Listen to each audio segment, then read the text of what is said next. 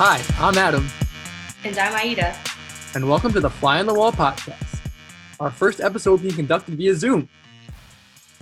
Today on the pod, we're excited to have Mike Ricci, who is currently Director of Communications for Maryland Governor Larry Hogan and point person for the state's communication strategy in its response to the coronavirus. Before assuming his current role, he worked for 12 years in the House for numerous representatives, including House Speakers John Boehner and Paul Ryan, and in speechwriting. His schedule's been pretty hectic lately, so needless to say, we're thrilled to have him on. But before we get into the interview, don't forget to follow us on social media. We're on Instagram, Twitter, and Facebook at Fly on the Wall Pod. And going virtual is hard, so if you have any comments, suggestions, or tips, you can email us at flyonthewallpodcast@gmail.com. Hi, Mike. Thanks so much for joining us in this hectic time. Thank you for having me. Yeah, the first thing before we get into heavier stuff, here at Fly on the Wall, we're sort of interested in people's backgrounds. And one thing we want to ask is, what inspired you to work in politics in the first place? Well, when I was a kid, my father would let me stay up late for two things, World Series games and President Reagan's Oval Office addresses. And I would watch these, and I thought this was a big deal, that this man was giving us important information, and I loved the theater of it. And ever since then, I would read books about speeches and read good writing, and I wanted to grow up to be a speechwriter, and I was fortunate enough to do that. But yeah, that's how it started. I just got really into speeches when I was a kid. That's awesome. And you've worked in, state politics and national politics. So can you tell us a bit about your experience since transitioning into state politics? How is that different? It's very different for two reasons. First is on the state level, things happen a lot faster. You go from, on Capitol Hill, it usually takes months, weeks, years to write a big policy.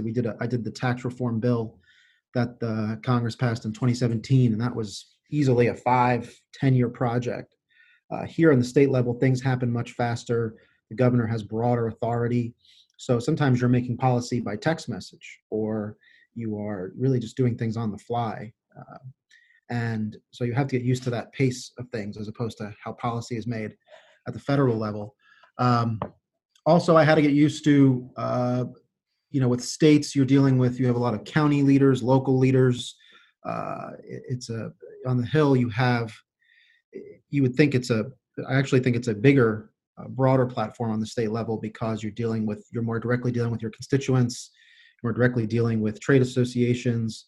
On the national level, you're really far removed from those things. You're sort of in this bubble with Twitter and the Hill press, and so on the state level, it's a much more direct form of engagement. Do you find it more of a challenge to connect with constituents on a statewide level rather than on a national-wide level? It's interesting. I think that people, what I found, especially in this crisis that we're in now, is people really just want to be heard, listened to, so to speak. People want to know that someone, even if you don't have the right answer, I think that sometimes we, especially in communications, you guys, I know you talk to all the, great communicators. Our job is to spin things, to put polish on things. And especially in a situation like this, we don't have good answers or all the answers, but people just want to hear that someone is being responsive and that someone is at least understanding what they're going through. And I've learned that even if you don't have a good answer, you should at least have an answer and, just keep a two-way street of communication going. I usually refer to it as just good faith, operating in good faith and trying to reach people where they are. Yeah, so let's talk a little bit about how your day-to-day looks like during a crisis working in communications.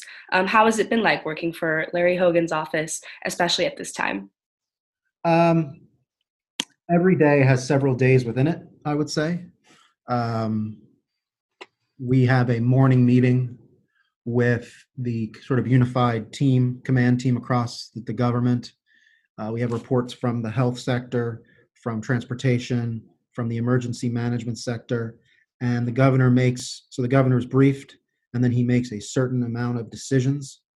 And then those decisions kind of translate into what the rest of the day will be like, whether we're going to have a press conference to announce something, whether we're going to do interviews with local media or national media. He's also chair of the National Governors Association, so we have a good amount of national stuff to do and stuff with other governors. So right now, it's really the sort of the morning. You don't really know, in general in this business, you don't really know what your day is going to be like, which is one of the great things about it. But everything sort of begins from that jumping point in the morning where you get, the latest data on cases, the latest challenges we're having, and then the day kind of unfolds from there, I would say. But every hour, you really have to, I keep saying to myself and members of my team, you really have to compartmentalize. You're going to go from talking about what's going on in hospitals to students needing laptops for distance learning to you have businesses that don't know whether they're essential and don't know how they're going to get through this. You have small thing, whatever it is, and you have to keep, and you could deal with all those things in the span of an hour or so. So you have to keep your head about you and keep trying to give each situation the thoughtfulness that it deserves. Yeah, and in trying to keep that sort of composure, I can imagine it's difficult only because there's so much racing through your head. And how do you end up striking that balance between making people, understand the gravity of this crisis without causing mass hysteria? Yeah, it's sort of the art of being realistic and reassuring at the same time. And I think that people, they want clarity, they want honesty. Again, I think that you have to trust that if you give people information, you want to level with people. I think that I've always believed that our job in government is, simplify the complicated and to trust people with information, to level with them, not feel like you have to be condescending that, oh, we know what's best for you. Here's what we know. I say this a lot to people because they say, oh, you're hiding. I say, I know, you know what I know. And that's true. I don't, we're not going to hide things from people. And again, the key, I think, is that people do want a sense of not optimism, but a sense that solidarity, that we're in it together. That's sort of one of the lines that our speechwriter kind of keyed in on early on, was that we are in this together, and that's sort of been the motto that's kind of spanned out across the state. And I think that people, this is a line I think I got from the West Wing, but in a crisis, people want to feel like soldiers, like they're on the front lines with you and they're in it with you. And I really think that's applicable now. And I think that's how you strike that balance, is by mobilizing people, by making them part of your effort, part of your undertaking.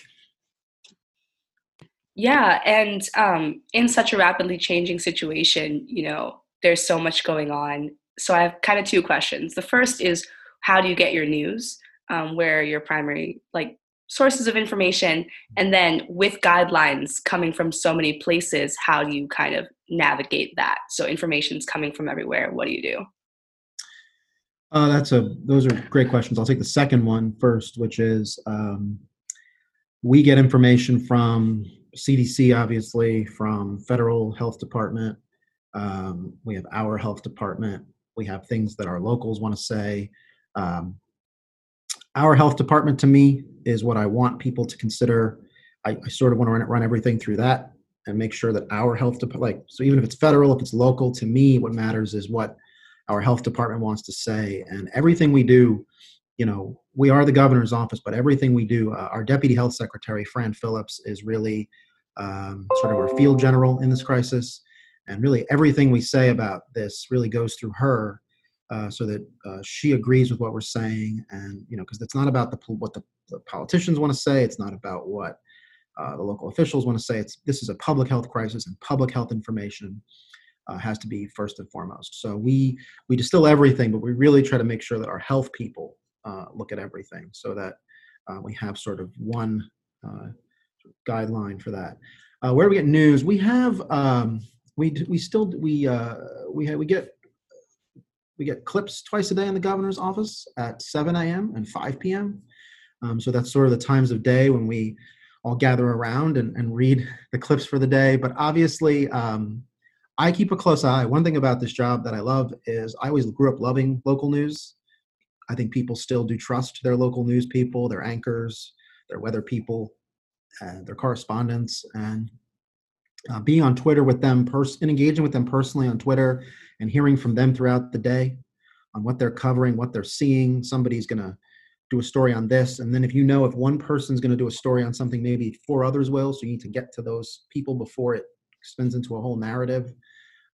So a lot of the information and how we get our news is really from the people reporting it themselves, especially in this crisis, and knowing what they want to talk about and kind of seeing every day where that quorum, so to speak, of the narrative is. People, like today, about 20 minutes, our unemployment claims will come out and people will see how many people filed for unemployment in Maryland. And I assure you there will be a raft of stories about that this morning. And then, so knowing kind of where the energy is going to be is helpful.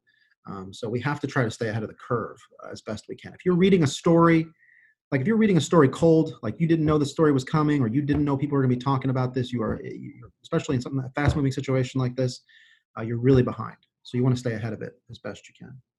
Yeah, absolutely. And so that's how you get your news. I'm curious is, how have you used regular news sources and alternative news sources? Like I saw Ravens coach John Harbaugh was giving a PSA. How have you used those to reach out to people in Maryland who maybe wouldn't have normally been tuned into local news sources?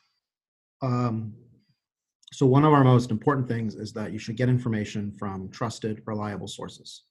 And we realized that we wanted to reach as broad an audience as possible.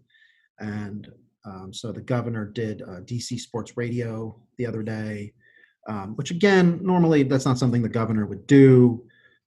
He's got a lot going on, but we want to reach as broad an audience as possible. If you do CNN, MSNBC, Fox, yes, you reach a lot of people. But if you think about it, you're reaching sort of the same rotation of people watching the news. Maybe more people are watching now because it's a crisis, but there's those sort of high information news consumers that you're always going to reach. Right. So trying to reach people who are maybe listening to sports radio, or people who, Coach Harbaugh, we just called the Ravens, and within 24 hours, pretty much, Coach had done it, and we gotten it up on social media.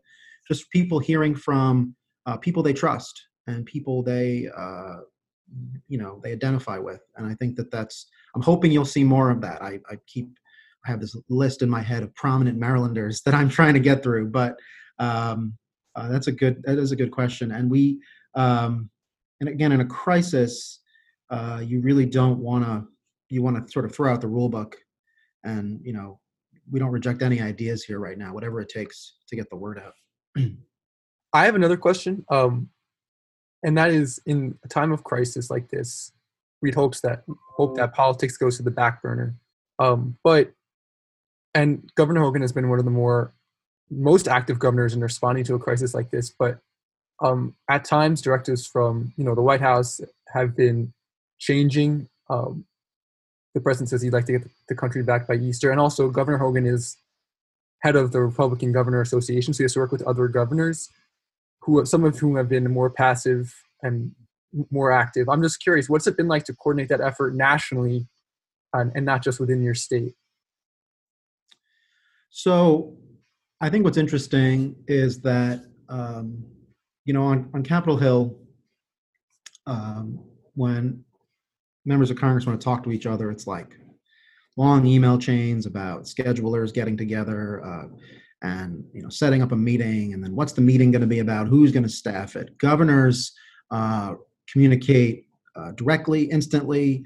On any given day, the governor will be texting with this governor. Oh, this governor just called me, left me a voicemail. This governor emailed me. It's a lot of communication among the principals, which is great, because I think a lot more things get done that way. And they coordinate with each other. What are you hearing about this? What are you saying about this? They want to be on the same page. They want to be unified. They want to exchange notes. And I think that helps us coordinate a unified governor's message. It just so happens in this crisis that our vice chair is Governor Cuomo. This year is our vice chair. And obviously he has the worst situation right now of all the states. But our office and his office, I talked to Governor Cuomo's communications director last Friday night. Which again, on the Hill, I couldn't tell you how. I knew some people in Pelosi's office, but talking to my Democratic counterpart, that isn't something I really ever did. Whereas here, you just reach out to somebody and you'll have an instant sort of bond and discussion. So I think the way we do it is just keeping in constant touch and having a unified front, which is not a political imperative in this case. It just really is we don't want states competing for equipment and we want to be on the same page. And so I think this is a case where our political communications and public health imperatives align. And so I think that's one of the reasons you're seeing such, but there isn't, just to put a pin on that, there isn't, it isn't like, oh, the White House said this, now we all have to get together and respond.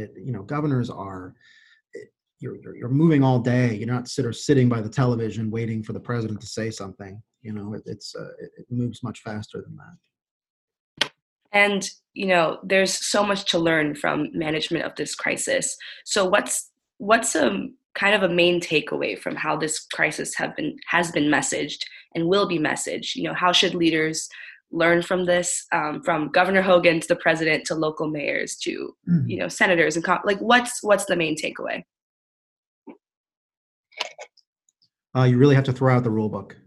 In communications in this business, you're supposed to, you get an email from a reporter, you get all the information, you diligently answer it. In a crisis, that is a slow, antiquated way of doing things. You have to get information out accurately, precise, accurate information, but to do it aggressively.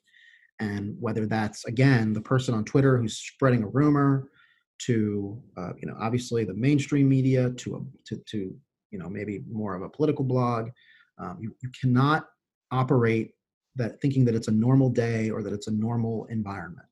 You have to get information out, share. It's a rapid. I keep saying this is a rapidly evolving situation that has to have rapidly evolving communications. You have to get information out. Don't put any spin on it. Just get it out to people, and that's what people are at home, literally at home right now because of our orders, and they're waiting for information. So that's one of my first takeaways. And my second is that you really, you have to be constantly, as I said evolving, but also adapting throughout there are things we're doing now we weren't doing a week ago. There are things we were doing more toward the beginning. We were having press conferences almost nightly. We sort of went back to a more traditional sort of morning press conference model. There are things that we're going to keep trying throughout the crisis and adapting. I'm constantly checking in with people, trying to get ideas, always trying to be a sponge. Some ideas I have are terrible, and my team thankfully filters them out. But you can't sort of say, okay, we have this planning grid for normal times, Monday, Tuesday, Wednesday, Thursday. Monday, we're going to talk about the census. Tuesday, we're going to talk about healthcare. Every day now is its own set of days, and no day is going to look like the other. So I think the other takeaway I would say is you have to keep adapting, keep changing, keep trying to stay ahead, as I've said, of the curve. Yeah, and just going back to what you talked about earlier with your previous experiences, how do you think that's prepared you for this role? And did you feel prepared? Do you feel more prepared kind of going forward? Well, I will tell you that the first Saturday I worked for Speaker Boehner. The first Saturday of Speaker Boehner's speakership was in January 2011, when Congresswoman Gabby Giffords was shot in Arizona. You may remember that. And again, it was our first Saturday in the speakership, in the majority in the House. And most of us were at home. We were tired. And going through that we had government shutdowns, debt limit fights. These are all, fiscal cliffs. Another shooting in 2017 on the ball field in Alexandria when our whip, Steve Scalise, was shot. You just go through, as you go through crises, you kind of build up, you build up scar tissue, and you, unfortunately, you learn how to adapt and how to compartmentalize and how to get through a crisis. So you really do call on your experience and trying to keep, I generally try to do the whole level-headed thing, the whole Zen thing. Now, normally, and funny, in normal political times, it doesn't work as well because, some people want to get excited about things, some people want to get down about things. But in a crisis, it's a little better, I think, because I can I've been through this so many times with crises, and I think keeping your head about you and projecting that to remember if you are we call here at the state level, we call ourselves PIOs, public information officers. And if that's your job is to project a certain, not just information, but a certain sense of calm to the public and reassuring. So be reassuring. So that's just something I picked up over the years. Yeah. Well, thank you, Michael, for being with us. Before you go, I have one other last question. I'm just curious. So you're running basically a 24/7 operation in terms of getting information to people in Maryland. What do you do personally to wind down a little bit? I know you don't have much time. Well, in a previous life, I was a runner, a lot of running, and I have two beautiful children, 3-year-old and 1-year-old. Wow. I read a lot of history. I've been reading about FDR during World War II right now. I read a lot about British prime ministers, actually. I like to study the British system. I think it's a more interesting form of politics, actually. So when we're not going through a 24/7 crisis, I am reading, running, and trying to be a good dad. And I look forward to getting back to some of those things. If I could say one thing before we go, I want to make sure that if you guys could help me get the word out to young people, that young people are vulnerable to this coronavirus too. More than half of the cases in Maryland are people between the ages of 20 to 50. I think you guys know that there was a church in Georgetown where the rector and that transmitted, and that went to a lot of people, right? Anyone can get this, anyone can transmit it. And one of the reasons I wanted to talk to you guys is just to ask for your help in getting out the word to your, I know that you guys are all split up now, but to your fellow students, and making sure that people know to, get them go where they can go to. I'm sure Georgetown is supplying its own information to students, and learn about this virus, understand it, check in with your parents, your grandparents. We really need everybody who's communicating and everybody who's I think it's really important. So any help you can give me with that is appreciated. Thank you so much. And thank you so much for talking to us about your experiences and for all of your work on the crisis. This is a very changing, different time for us, but we're lucky to have people like you working on it. Thank you so much. Thank you. Thank you so much to Mike Ricci for joining us on the pod. Stay tuned because we have a lot more episodes zooming your way this semester. Zooming, get it? And before you leave, don't forget to follow us on social media. We are at Fly on the Wall Pod on Instagram, Facebook, and Twitter. And if you have any questions or comments, feel free to email us at flyonthewallpodcast@gmail.com. Thanks for listening.